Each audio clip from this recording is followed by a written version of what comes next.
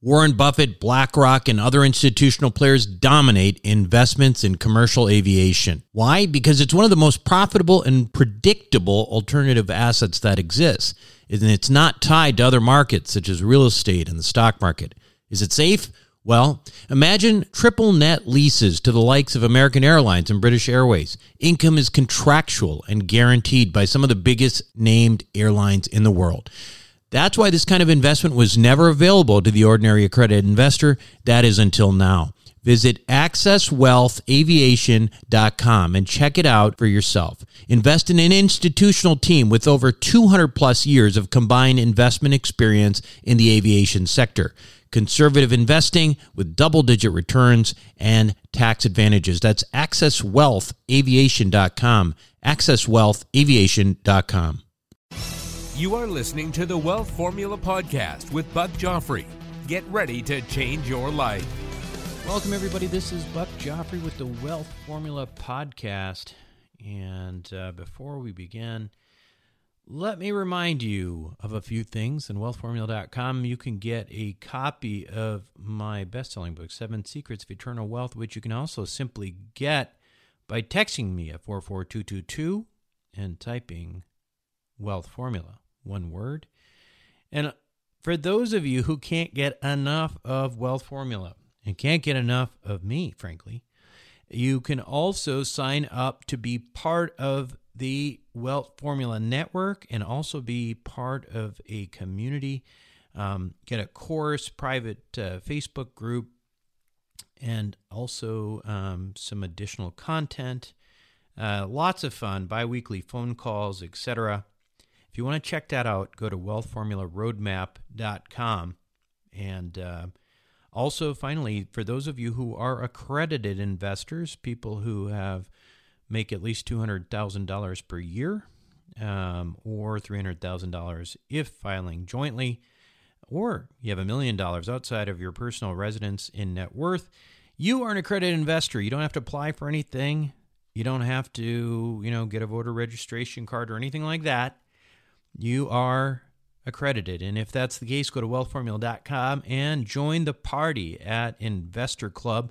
It's where the magic happens. That's where the deal flow happens for people who are accredited in nature. So with all that said, let me begin with this week's show topic.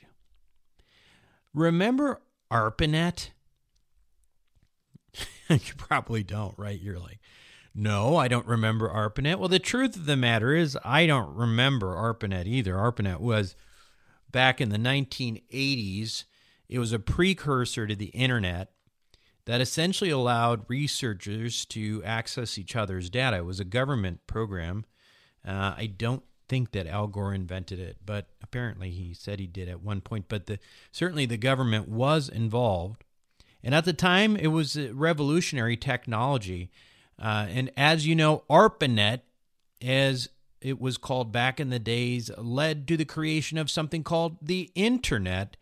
And the Internet fundamentally changed the world. And with the rise of the Internet and all the companies built on top of it, well, guess what? A lot of people made a lot of money quickly.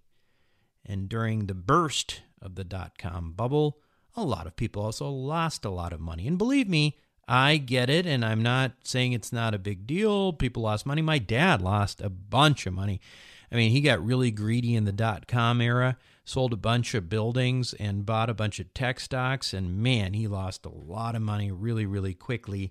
But my dad's also the worst investor in the world outside of real estate. In fact, I have an index called my dad index, and generally speaking, if he wants to sell, you should buy, and if he wants to buy, you should sell. I used this on Bitcoin, for example, which he forced me to buy him some, and now I have to talk him out of selling every time he wants to sell, and I tried to talk him out of buying when he bought, but he wanted to anyway. So anyway, now people, going back to the dot-com bubble, right? People always point to that, including myself, and show it as the classic fall from grace of a new asset class, just like tulip mania in the early 17th century Europe, right? I mean, people were selling tulips for an awful lot of money. And, those tulips, that didn't work out. It never really recovered. But, on the other hand, two of the first $1 trillion market cap companies in the history of the world, Amazon and Apple, arose from the ashes of that dot-com bubble that everybody looks at as this massive example of failure and bubbledom. Now, the reality is that if you were lucky enough to ride the wave of those companies, which I was not, in fact, in those days, I didn't have any money to invest anyway, so, I don't feel bad about it. I didn't miss anything. I didn't have any money to invest. But if you were one of those lucky enough to ride on the wave of those companies and watch it go all the way up to where it is today, you'd probably be pretty wealthy. And a lot of people did exactly that. But in order to do that, it sure sounds easy in hindsight, of course. It's easier said than done, right? You had to recognize that Apple was going to be Apple and that Amazon was going to be Apple and that Pets.com was actually going to be dead and worthless and worth nothing, right? You had to recognize that. Now, why do I bring this up today? Well, I think distributed ledger technology, blockchain, this stuff, this cryptocurrency world, is at a similar phase in its development to what was ARPANET in the 1980s. And I'm pretty darn sure that when the dust settles on this one, the winners will come out at least as wealthy, and I'm talking about the investors, as the early internet investors. The biggest problem blockchain projects have right now is that they are simply just not user-friendly, right? And they can't scale and all that too. But the biggest thing right now is that it's so hard to use this stuff. Believe me, as someone who is relatively competent around computers, it's still a challenge with, you got multiple storage wallets, you got to custody your own assets, there's software, there's hardware drives. It ain't easy. It's not for everyone, okay? And wide-scale technologic adoption of distributed ledger technology, I will say, I believe, is as bullish as I am, cannot happen until it's actually easy to use for everyone. And when that happens, all the big money will have already been in as early adopters and investors, and there will be much money to make anymore. So if you are not technology savvy, but want exposure to this, what I believe to be Internet 2.0, how do you do it? How do you do it? After all, like I said before, it's not that technically easy. All this custody and buying and selling and, hashes and addresses and all this funky stuff. And even technologically savvy people really don't know, even if you can master those simple things about storage and all that. Even technologically savvy people don't have a clue at the end of the day which of these projects will turn into Apple, which one will turn into Amazon of the future. Well, so let's try to take a lesson from history. And let's say it's the early 90s, and you can either try to pick a stock from the myriad of dot-com companies that were out there at that point, including Amazon. There was Apple. Pets.com, we mentioned that one too, and that one didn't go so well. You try to pick these individually and predict the next 10, 20 years, or invest in an index tracking the biggest tech companies by market capitalization for the next 10, 20 years. If you did that back in the 90s, guess what? You would have ended up with an amazing portfolio. Yeah, if you'd picked Amazon or Apple as individual stocks, you probably would have done even better. But if you could just keep, basically an index of those top companies as they were coming out of the gate and growing quickly, you would probably have done extremely well. So with blockchain and with other distributed ledger technologies, let's fast forward to this point and look at this as a similar tech inflection point, and in terms of the investing side too. Do you know which projects to pick? Do you even know how to buy this stuff? Well, what if we could do what I just said? Just use your regular old US dollars to invest in the top 10 crypto projects by market capitalization. And then if you believe that this whole thing is going somewhere, just ride that index without any technical skill required. That is something that is probably worth considering.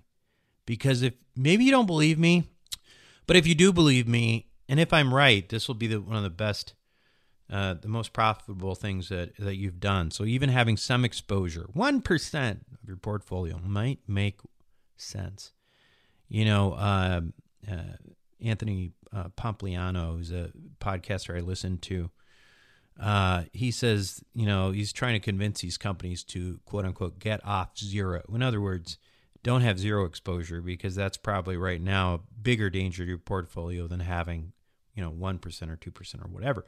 Anyway, the point of all of this is that if you could find an index of the best performing or, highest market cap projects in the space, it might make sense to just buy it, right? And buy 80% of the whole cryptocurrency market in general, somewhat sort of like the S&P 500 or something like that, right? But there is an opportunity to do this now, and it's through a company that I've come across and have considered investing in myself. It's called Bitwise Investments.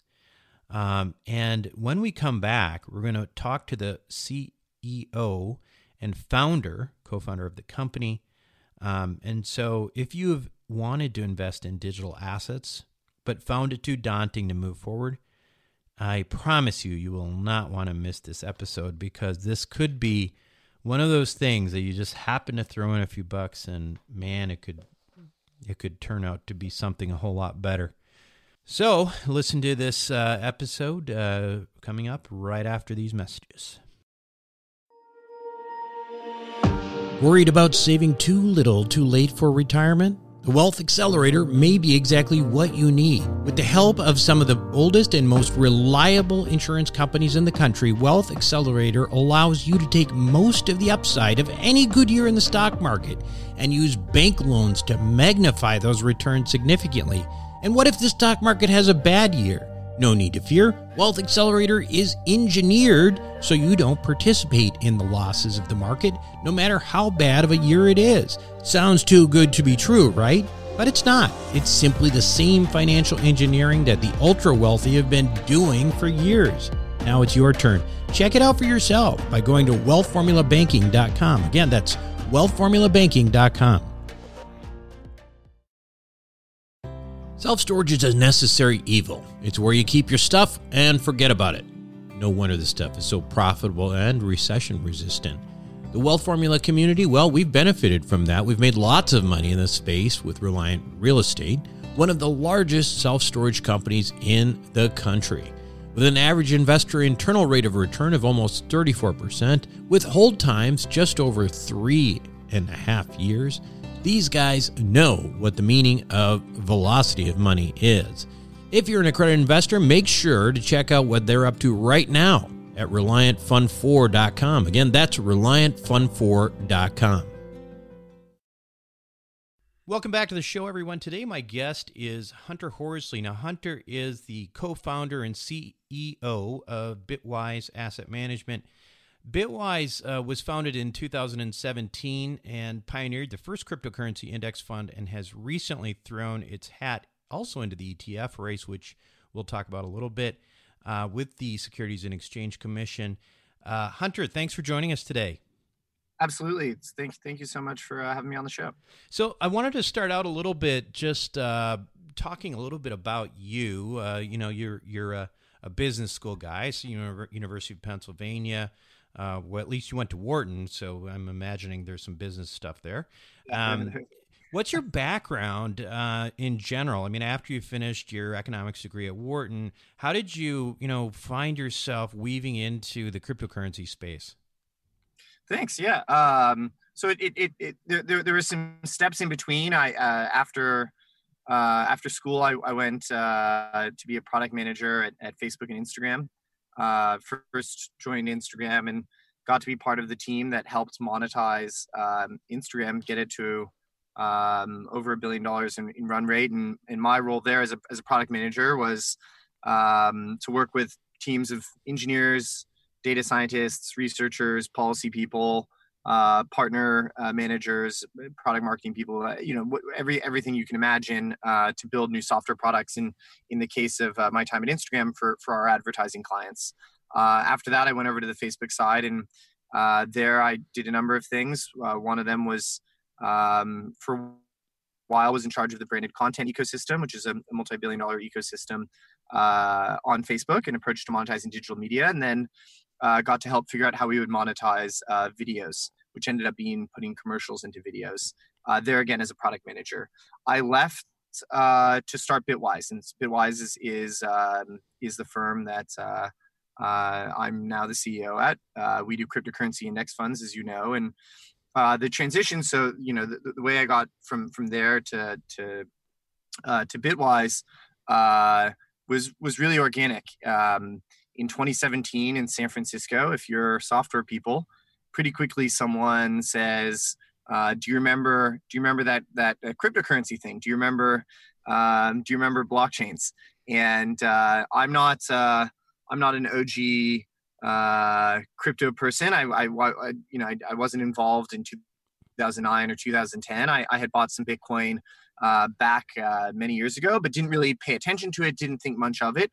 And it wasn't until 2017 when it really became its own asset class that I started paying attention. And I should say my co-founder, who did software security in the military and had worked at Google, him and I both together sort of started taking a look at the space. Interesting. So you hopefully you thought enough of your Bitcoin initially not to throw it out like several million. I hung on to it. Good. Yeah, there's a lot of computers sitting in some dumpsters out there right now with millions of dollars of Bitcoin on them. I've heard those stories. So being in the space for even a couple of years. I mean, it's like this space just travels at light year pace. I mean, it's unbelievable, right? And when you look at what happened in 2017 in particular, I mean, that's like crazy in and of itself. I mean, absolutely. And so obviously we've had a significant correction last year, which I'm curious kind of, when you guys entered and how that ended up playing out. Talk about that a little bit. How did that affect your fund and your outlook on cryptocurrencies in general? Yeah. I wrote an article for CoinDesk, which is as you probably know, one of the most prominent trade publications, called 2017, the year crypto became a new asset class. And so I think the narrative that is common amongst our clients, and we talk a little about what we do, but we work with sophisticated investors, family offices, multifamily offices, wealthy individuals, and then institutional investors, asset allocation committees, and CIOs. I think the trend that we saw getting started in 2017 was, for most people, they hadn't heard of crypto before 2017. It was this tiny little asset class at $12 billion. It's barely an asset class, and that's what it was. Something near there at the beginning of January 2017. And then throughout 2017, it picked up steam, and we could talk about why that might be. But people started to notice, and that really came to a point around August, September, October, where everyone was hearing about it, be it in the news, some headline about a teenager becoming a millionaire, or a relative telling them about it, or a coworker telling them about it. And I think in that environment, what happened was a lot of the more nimble investors, so individuals, wealthy individuals who had the ability to take risk and to make decisions quickly, a lot of them decided to put some money into crypto at that moment. The professional investors, the institutional allocators, investment committees, advisors, at that point in time, they were asked to look at it because their clients were looking at it, or their board told them to look at it. And I think a lot of them were frustrated with it. Their first reaction to it was, "Oh my gosh, this looks like tulip mania, asset prices going like this, that's not something that should be happening. And we don't understand this thing. It's not backed by any physical asset, and it doesn't have cash flows. And so I think towards the end of 2017, what we had was a lot of individuals deciding to participate in the market, and a lot of the professional investors being frustrated. I think at some point Warren Buffett said something like Bitcoin is rat poison squared, and just having sort of a very negative knee-jerk reaction. Now that's sort of in some ways counterintuitively that's changed in 2018. So in 2018 it's almost flipped. So the market peaked towards the end of 2017 December, and then in 2018 we've been in a bear market. The markets are down maybe 60% since the beginning of the year, at least our large cap index. So those are the, I think small cap and mid cap index is down a little bit more than that. And during that drawdown, I think the individual investors, some of those who had allocated in the fall of 2017, have become a little bit more hesitant, and in some cases feel burned. And conversely, the professional investors and the institutional allocators have become way more interested, particularly over the last quarter. And I think what happened there is, those individuals as professionals were forced to start paying attention in Q3, Q4 of 2017, but things are moving so quickly, they didn't have time to understand it. Prices were behaving in a way that prices generally shouldn't. And then in 2018, it turned a corner and started to drop down, and it didn't go to zero. And over the last 3 quarters, those professionals have had the opportunity to read about the space, research the space, meet with managers like us, have us in to speak to their asset allocation committees, develop their view on whether or not one day public blockchains and crypto assets will fit into their portfolios.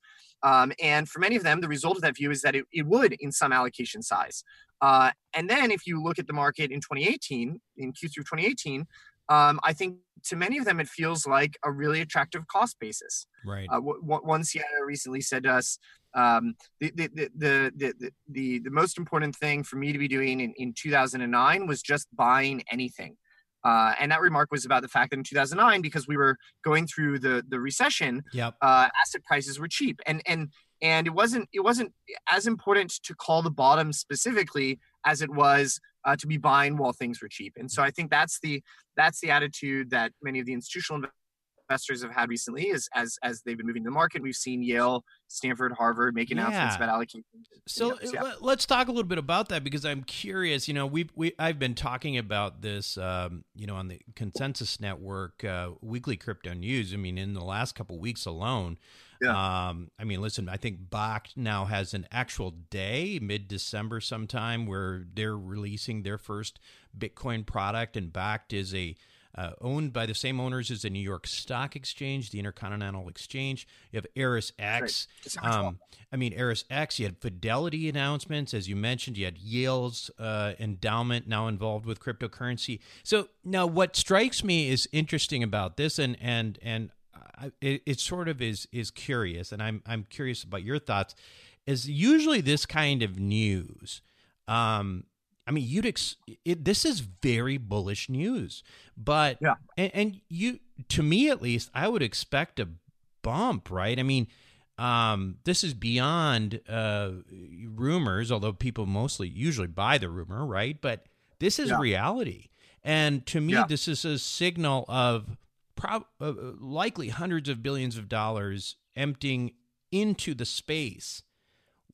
Why is the market as flat right now as it is? That's what I can't get my head around, and I'm curious if you have any thoughts on that. I think that there's 3 things that come to mind. The first is these endowments have made allocations. Other large families have made allocations, but it's still very small. This is the tip of the iceberg in terms of institutional money being managed coming into the space. So those flows themselves are not big enough to move the prices. And so I think the first thing I would say is to why we're not seeing a huge turn in the market is the flows coming from institutional allocators themselves can't cause the buying pressure to move asset prices.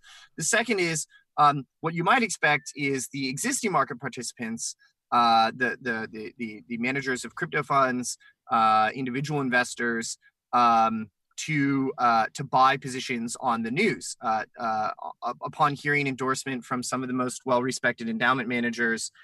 that they would see Right. the ratification of the space and buy that. But I think they're also I think many of the long-term participants in the market have sort of expected that would happen. They felt that it was inevitable. For many of them, they're fully allocated. And so I think for the existing market participants who recognize the significance of the news, it's not something that is really, I think, a huge surprise. I think the fact that it's happening now is a surprise, but I think that they always expected it would happen. And then again, I think they're allocated more or less. And so you would need, I think that the third thing on my mind is you would need significant new flows and to move asset prices. If you think about real estate as a proxy, if you have this, roughly same set of supply of residential units, you need, a huge new set of buyers to come in to meaningfully change the trajectory of price movement. And so I think that can be institutional allocators, and we're just at the beginning of that. I think the other is for the general investing public. And not just the existing market participants who interpreted this news, but people who are not yet in the market, who haven't heard of Bakkt, and who didn't read CoinDesk's article about Yale, right? And Right. I think for that audience, there are some pieces of infrastructure that need to be in place for them to consider allocations to crypto. Is this that aren't there today? Do you think that, I mean, if I'm understanding you right, you've got participation and from family offices and maybe from smaller funds that are not required to necessarily have custodians. Is the custodianship potentially the big limiting factor? And obviously we've got, Bakkt and some of these others who are coming in that might be able to provide that. But do you think that's part of the limiting factor? Or? I think it's part of it. I don't think it's the whole story. And I think sometimes for the sake of simplicity, it's many people in the space point to it as one of the big sort of binary factors. But so maybe I'll talk about custody for a second, and then I'll talk about what I think some of the other things are. The state of custody today, there are a number of custodians in the market, and it's rapidly getting better. So the beginning of 2018, maybe there were 2 serious custodians. Now there's maybe 6. Not all of them are completely public. And then, Fidelity just announced that at the beginning of 2019, they'll be offering custody. It's something they've been working on for a very long time. And there've been rumors that others like Goldman are working on solutions there. So I think that's going to rapidly get better. And the solutions that exist today are extremely robust. The firms are being run by very competent individuals. Some of them manage tens of billions of dollars or, very, very large sums. And while the regulatory status, the issue with being a qualified custodian, which is part of the Investment Advisors Act of 1940, you could argue that there is some additional clarity that's needed there. There's a strong dialogue with regulators happening between these players, and they're doing the set of things that need to be taking place to move into compliance. And there are already firms that have trust charters or broker-dealers, which is what it would take to be considered a qualified custodian, which is what people say the space needs. So I think that custody is in a good place and getting to a great place. I don't view the custody situation as there are no good custodians, there are no qualified custodians, and as soon as we have one, things will switch on. We do have qualified custodians today, at least in the way that that piece of regulation is written, and they're great service providers. They're getting better, more coming into the space. My perspective, the big sort of category that's holding back other investors is two things. One, education, getting up to speed on how to think about public blockchains and crypto assets, how to think about what they can do for a portfolio, which sleeve does it go in? Does it come out of their equities? Does it come out of their bonds? Does it come out of real estate? Does it come out of alternatives? And to build consensus internally. I think that's one piece. So we did a webinar with about 500 financial advisors.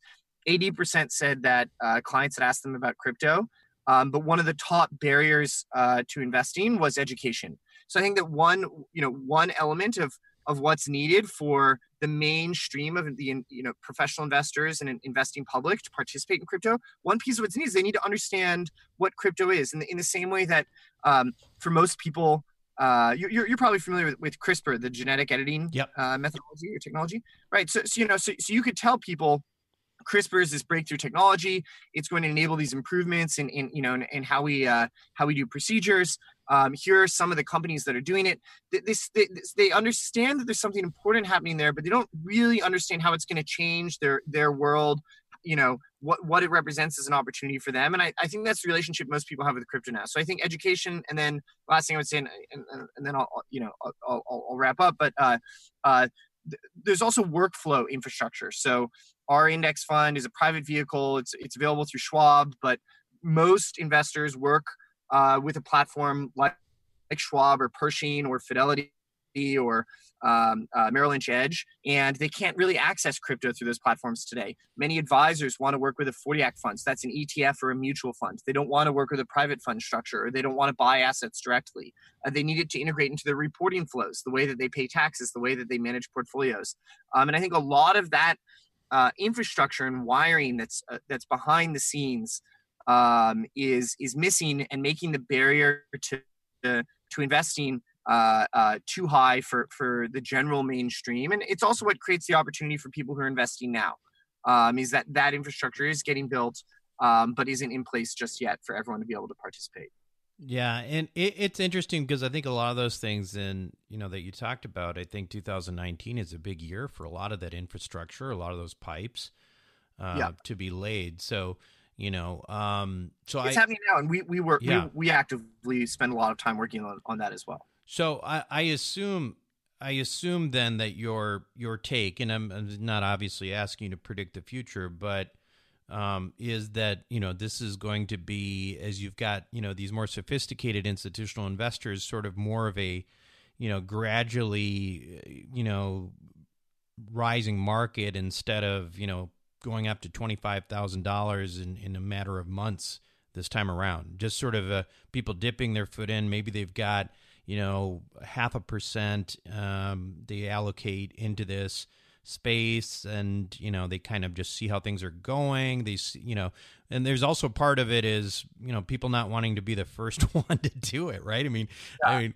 But then there's also a and again, I don't pretend to understand how these people think, but I would think that there's also this element that, all right, well, if Fidelity is involved, so if we lose money because we invested, through Fidelity, that's okay. But if I invested through somebody else and lost money, I'd probably lose my job, that kind of thing. So, So I think some things to look for are, when access to crypto becomes available through the existing brokerages. So instead of having to download a new app that I haven't heard of and don't really feel comfortable with, if it becomes possible for people to easily access crypto through Charles Schwab, that'll be a big day. And that could happen through an ETF, could happen through a mutual fund, could happen through them offering direct purchasing, but that would be a meaningful moment for the space.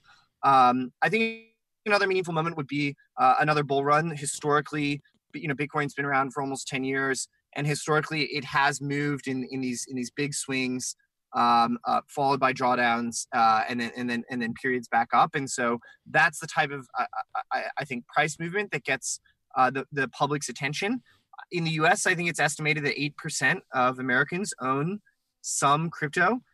So it's definitely not the case that most investors have participated yet. And so I think that's the second thing that would really impact people participating. Yeah. And then I think the third is seeing peers allocating to the space, and that's just happened now, and it has absolutely had an impact. The fact that CIOs we meet with see that Yale and David Swensen's firm are invested has changed the way they think about things. Now many of them have the thought process, which is, what does David see that I don't see? Or what do I know that David doesn't know that causes me to think that this doesn't make sense? Yeah. And I think some people are, I'm guessing that some of these fund managers are looking at this saying, what's the cost if I don't invest in this and it takes off and I don't have, and I'm still at zero, Yeah. And if I can put in, if I can just, dip my foot into this, and if we have that same kind of growth, I mean that could have a real impact on the fund returns in general. Absolutely. Yeah.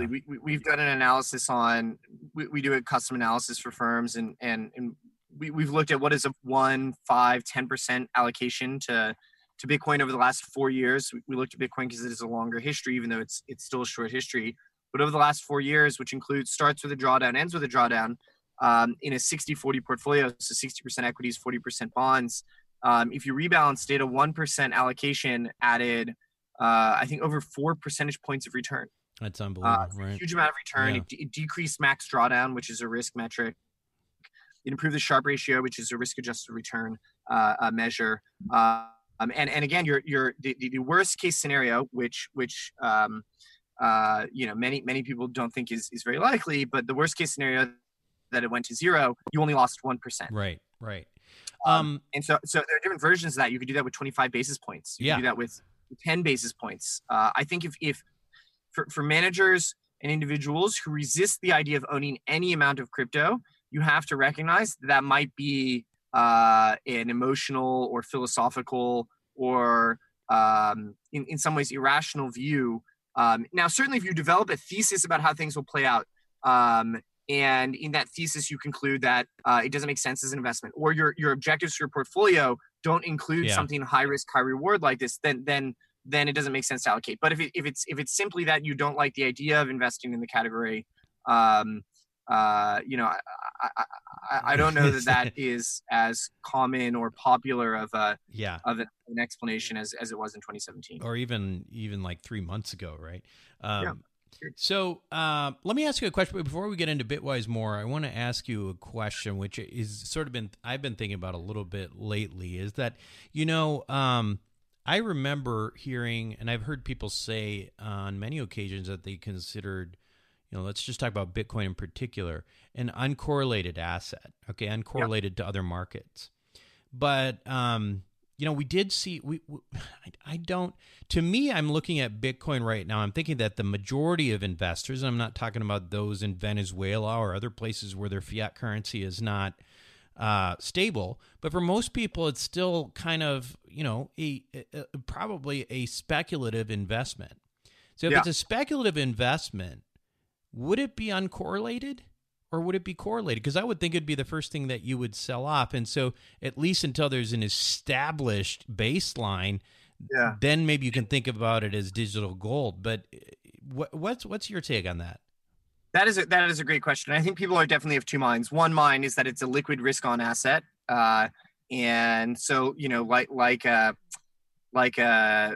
large cap internet stock exposure or a hedge fund exposure, it'll be the first thing to take off if you move into a recessionary environment, to move into more conservative investments. So that's one mindset, and I think that there's real merit to that. The other mindset, which you referenced, is that it's a hedge asset. Historically, it's had low correlations to equities, fixed income, gold, the U.S. dollar, the VIX, and that because it has different drivers of price instead of corporate earnings growth or interest rates, drivers are things like millennial wealth accumulation, regulatory developments, network effects or network adoption. Because those are separate things, they can intersect with each other, but they're separate, that the correlations will remain low. So I think over time, because those drivers are different, my perspective is that correlations will be divergent, and today they're close to zero. But it's I should also say this is a very limited data set, right? Bitcoin has been around for less than 10 years. And oftentimes when we look at, data around financial products, we try to look for a very long period of time. So there's two different mindsets exist, and I think they both have merit. I think that we will have to see. Crypto has largely only existed in a bull market in U.S. equities, and we don't yet know what it'll look like through a recessionary climate. So far this year, there have been a few periods where equities markets drew down, even just recently, and I believe that the crypto continued to behave in an unrelated way. So I think there's merit to both sides. Over the longer run, our expectation, our research team's expectation would be that there are different things driving the value here. And sort of in the same way that you might expect gold or a commodity to behave differently with some intersection around the larger economy, that crypto will move towards behaving a little bit like a commodity. The other thing that I think is an interesting thing to think about, because we still are in such infancy in the space that we kind of lump everything together as cryptocurrency, right?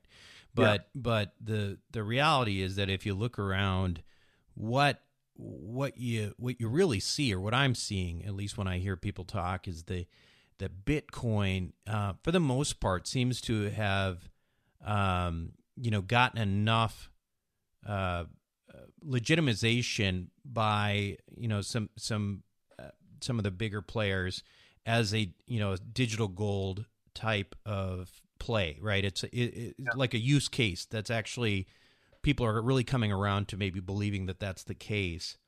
But I think that, to me at least, is very different than everything else. So right now, to me, it's like there's Bitcoin and then there's everything else. Do you think that that's the case, or do you see it differently? It's a great question. I think that people definitely hold Bitcoin apart from the rest of the market in many cases. And it's the oldest by far. It represents something around 50% of the market cap presently. And those two attributes are very meaningful. And so I think, and accessing it is the most widespread, right? CME, Cboe have futures for Bitcoin. There's some products that only offer Bitcoin trading and selling, and has the most liquid markets, the best OTC venues. So I think in those ways, it's obviously distinct. In terms of the narrative around digital gold or cryptocurrency, I'm not sure. There are other assets that are seeking to do what Bitcoin does. As you know, there's over $10 billion of money that have gone into ICOs and funding new public blockchains and projects, some of which are doing completely different things and some of which are doing overlapping things. And I think that it remains to be seen both. If other blockchains can serve a piece of what Bitcoin is doing, if they can, for one reason or another, move into to serving the needs that Bitcoin serves today, and then of course also if what Bitcoin is doing today isn't the most important thing, if some other use of blockchains is more important, if private payments or micropayments or remittance or allocating compute or allocating file storage or creating a marketplace for genomes or creating a marketplace for virtual goods, all of those things are experiments that are taking place today. Sure. The way I think of the status of crypto is that similar to how TCP/IP and the introduction of the internet led to an exploration of all the different ways that we could use that protocol and that new technology and infrastructure. People experimented with corporate wikis, corporate intranets, which are private networks, obviously, much like private blockchains today. And then people also experimented with these unfamiliar new things like Wikipedia and putting news articles online and buying things online through something like Amazon, which at the time, if you remember, people were uncomfortable putting their credit cards on Amazon. And certainly now we also have Netflix and YouTube and all these other great services that would be hard to imagine. So anyways, I think people, there was an enabling new technology, which was TCP/IP and the internet, and then people explored all the different ways that it can be put to work. I think that's happening now in crypto. Bitcoin is just demonstrated an enabling new technology, which is a blockchain with a consensus protocol. And people are exploring, can we use it in private contexts within companies? Can we use it in public context to transfer money, to transfer ownership of items, to transfer ownership of property, to transfer, et cetera. And so I think we're in the early moment of things sort of fanning out now and people exploring all of those different opportunities. So, and that kind of brings me to, what you guys are doing. So talk a little bit about what led to the, talk about Bitwise specifically and kind of the reasoning for your specific approach. Yeah, great. So the firm is called Bitwise Asset Management. We're based up in San Francisco. We're about 16 people. Half of us have backgrounds in software, half of us have backgrounds in traditional index fund investment management. We're the leaders in cryptocurrency index funds and indexes. For most people, it's helpful to think about what we're trying to do for clients as the way they would think about Vanguard or S&P or BlackRock. We're focused on clients, which is a little bit different than a hedge fund, who also manages money in portfolios. But we're focused on meeting with clients, providing research, and then structuring funds. To date, they've all been index funds that help them get exposure to the space. So our flagship fund, the Bitwise 10, is a little bit like an S&P 500 for crypto. It gives investors exposure to the largest 10 public blockchains and crypto assets, and then holds them in a market-weighted fashion and rebalances it. And so what that accomplishes for investors is it allows them, if they have a belief that something valuable will come out of the space, there might be a valuable crypto asset one day. Some of these public blockchains might be important and valuable. It allows them to hold whatever emerges as a winner.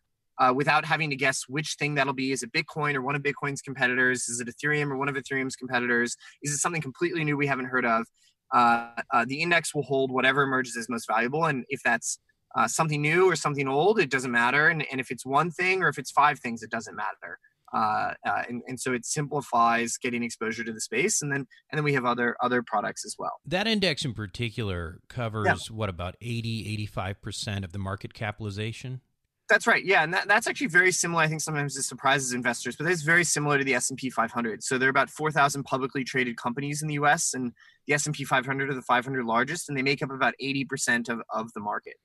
Yeah. You know, one of the things I think it's the way I think about that approach, which I think might be of interest to people who are, you know, kind of understanding that there's something going on, but really just, you know, they're not tech savvy.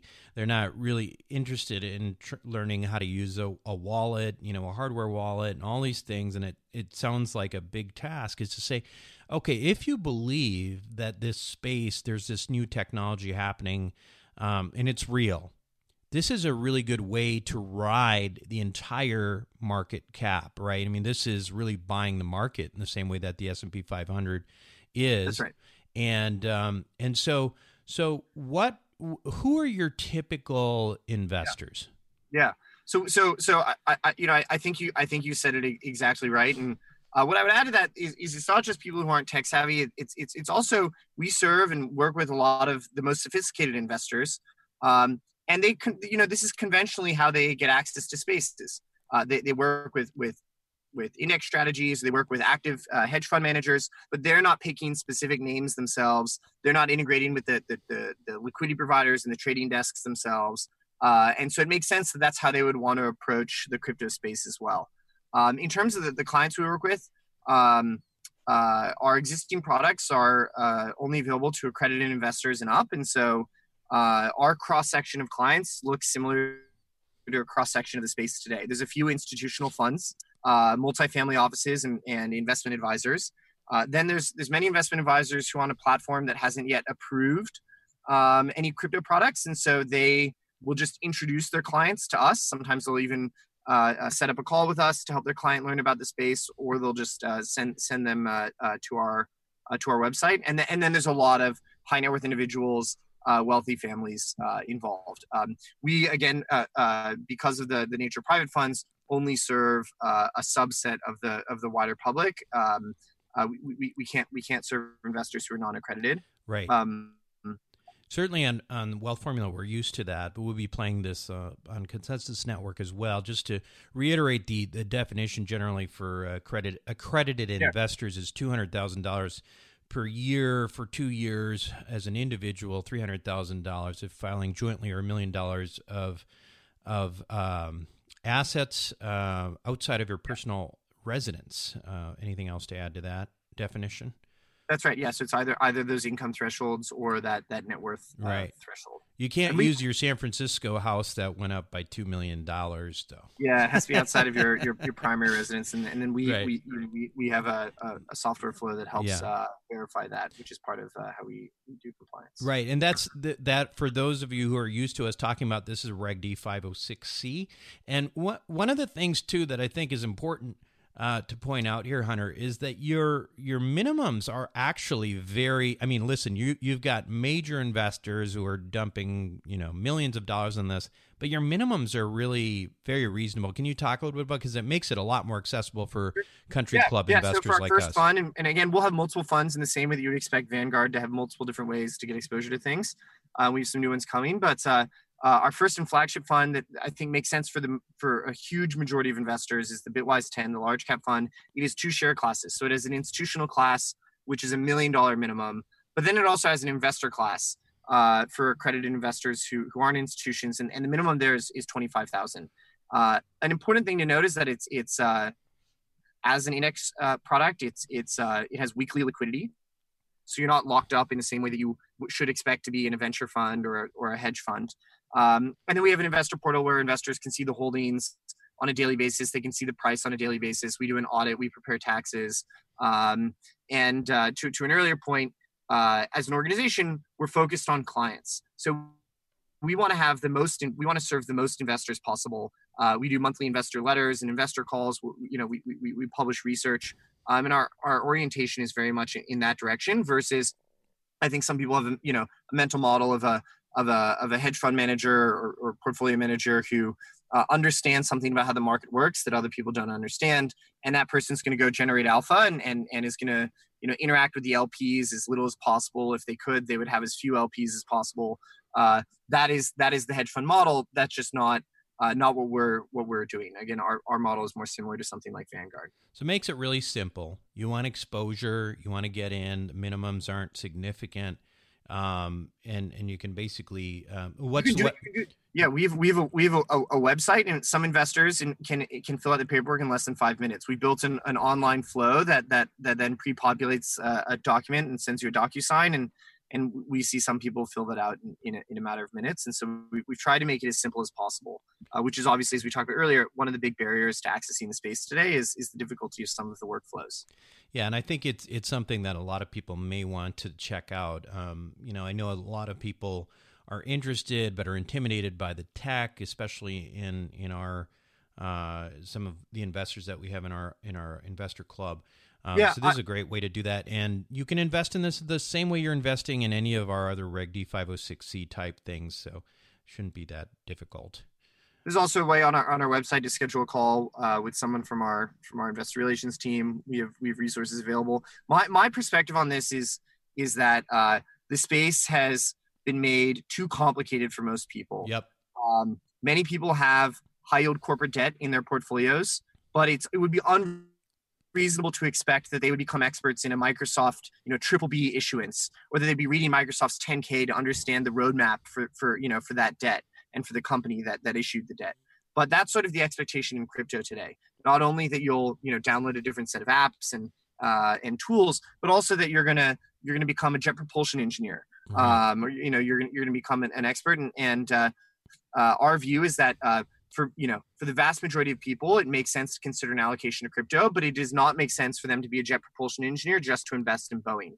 And so it's the responsibility of firms like us and people like you and others to figure out how can we accurately, acknowledging both the merits and the risks, convey in an understandable way what people need to understand about the space, and that's the mission that we're all on. So I want to just kind of talk a little bit before we go about the whole ETF space, because one of the one of the reasons why this is so useful right now, what you're doing. Well, there's a couple reasons. Yeah. One is, there really is no ETF. There's no way you can right now go and just go, buy a sort of a little bag of cryptocurrencies on Fidelity. You can't do that. And what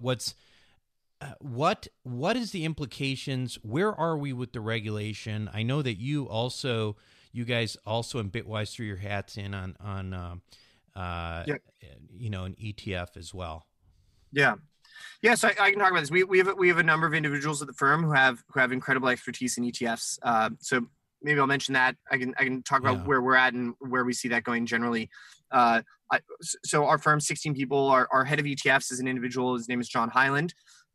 He's incredibly experienced in ETFs. He launched the first oil ETF in U.S. history. It's the largest today. It's called U.S. USO, U.S. Oil. He launched the first and largest natural gas ETF, the first and largest copper ETF, the second ever commodity index ETF. You can imagine in 2006 when they launched the oil ETF, what were some of those concerns? That OPEC was manipulating the price of oil. That custodying barrels of flammable liquid would be a challenging custody problem. Mm-hmm. And I think from his perspective, a lot of those same issues are now the issues that we're having to grapple with, and that the regulators having to grapple with for crypto, and we have conversations with them about that. We also have an individual, Matt Haugen, who's our head of research. He was the CEO of ETF.com, which is the largest data and analytics provider for ETFs. Co-authored the ETF section of Monograph for the CFA exam. Ran the largest ETF conference in the country, and so ETFs are an important part of our team's DNA. And so to get to the second part of what I was going to say, we, as you mentioned, filed the first ETF filing for the first ever commodity index fund ETF. So firms like the Winklevosses have applied for Bitcoin only ETFs since 2013. And so, it's been basically 5 years now of slogging away at that. And most recently, their application was rejected in I believe the beginning of August. The commission wrote a 90-page letter outlining some of their concerns, and so I think that there's work that needs to be done there, and that sort of leads me to the third thing I was going to say, which is our outlook. We think that a public registered product will happen. The SEC, who's the relevant regulator, is being extremely thoughtful about it. They're having lots of conversations with firms like us about it. But they're rightfully concerned to make sure that if the public is given access to a vehicle like this, that no harm will come from it. And there's no upside, for them to put something out the door that had a little bit of risk, and then it blows up and it harms individuals. It impacts people's savings and ability to retire, and so. They're going to proceed very cautiously there, and I think that makes sense, and that's the role that they play for capital markets. So I think something will happen, but I wouldn't expect it to just happen suddenly, because the crypto space is writing more articles about it and paying closer attention to it. The real issues are the ones that they've outlined, which are market manipulation. Trade volume, I think, has become less of an issue. Custody is a real issue, and so those are the things to keep an eye on for that getting improved. One last thing I'll just point out is all of those things, and I personally, have been thinking that this, from what I'm hearing, the Chicago Board of Options Exchange Bitcoin fund with VanEck Solid, it sounds like something that has a decent chance, perhaps in 2019. But that said, that probably would come with a potential influx of money. So it's probably also an argument to get in before that. And here's so I think like so many things, everyone has to decide where they are on the risk reward spectrum. But Uber, at one point Uber was valued at $4 million, and there were a lot of reasons to believe that would never work out. And there's a lot of uncertainty, and they hadn't been rolled out in multiple cities, and so there was a ton of risk and a ton of upside, and there were investors who at $100 million didn't think that the risk reward made sense, and investors who at $10 billion didn't think that the risk reward made sense. And now they've raised money at $50 billion, and there's some people who don't think it makes sense. And so everyone is going to wind up somewhere on that curve. But I think the fact that there are still these meaningful risks, and there is still this meaningful infrastructure that's not in place, is part of what creates the opportunity for investors now, who are willing to bear that risk in exchange for the opportunity for the return. There sure is a lot of smart money in there getting in line, folks. So check it out. Again, Hunter, what's the website? Yeah, the firm is called Bitwise Asset Management. BitwiseInvestments.com is the website. definitely check that out. Hunter, once again, thanks so much for being on the show today. Thank you. I really enjoyed chatting. I'll be right back. Well, welcome back to the show, everyone. This is Buck Joffrey, the Wealth Formula Podcast. I want to point out here before, after this interview, I think, probably I'm guessing that more than a couple of people are going to jump up and call Bitwise and all this. I have no financial gain from that. I want to point out that I am also not giving you investment advice because, it is still speculative. The idea of, Bitcoin, for example, people say, well, Bitcoin's going to go to zero. Jim Rickards thinks Bitcoin's going to zero. I actually disagree with him. I think the likelihood of that is null at this point, especially in the next 5 years. I think it's zero of that happening. In fact, with all of Wall Street's adoptions and all this infrastructure happening in this area, there is just no way that this is going away in the next 5 to 10 years, in my opinion. But it is my opinion, and I'm not giving you advice. And as a reminder, I am so bullish in this space that I've started my own blockchain, or I prefer to call it distributed ledger technology because I like Hashgraph. I started my own podcast called Consensus Network. So if you liked what you heard today, make sure to go to Consensus Network. I personally am very bullish in this digital asset class. And I also know that a number of you have expressed interest in this space, but you feel intimidated by the technical aspects, and I don't blame you. That's why I wanted to present this group to you, and it's a way for you to get involved. Even by the way, if you want to use IRA money, there's no reason why you can't. Just throw a few bucks in there with that. Now, with that said, for those of you who want to dive deeper into the stuff, again, let me remind you, there's Consensus Network, the podcast, but also some basic tutorials on consensusnetwork.io, which is the website for that podcast. Why.io? Well, it's just what all the cool kids are doing, right? I mean, if you're a blockchain world person, you're IO. Anyway, that's the honest truth. I don't know why else I chose that, but it seemed like all the cryptocurrency and blockchain projects all had a .io, which is like Indian Ocean, and so I chose that. So consensusnetwork.io.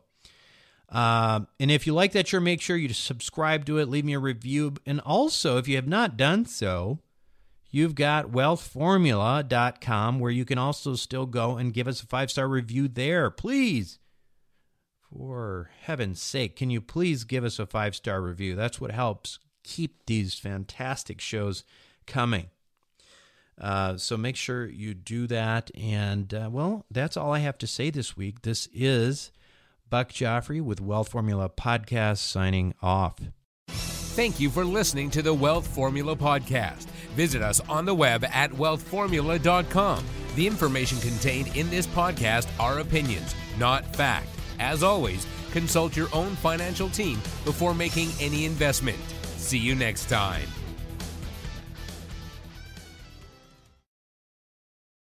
Buck Joffrey here from Sapio with Buck Joffrey. Aging might become reversible over the next 10 to 20 years. It's already being done in lab animals, so it's just a matter of time. Our challenge? To be healthy enough for when that time comes. As a former scientist and surgeon myself, my goal is to figure out how to do that and to share it with you.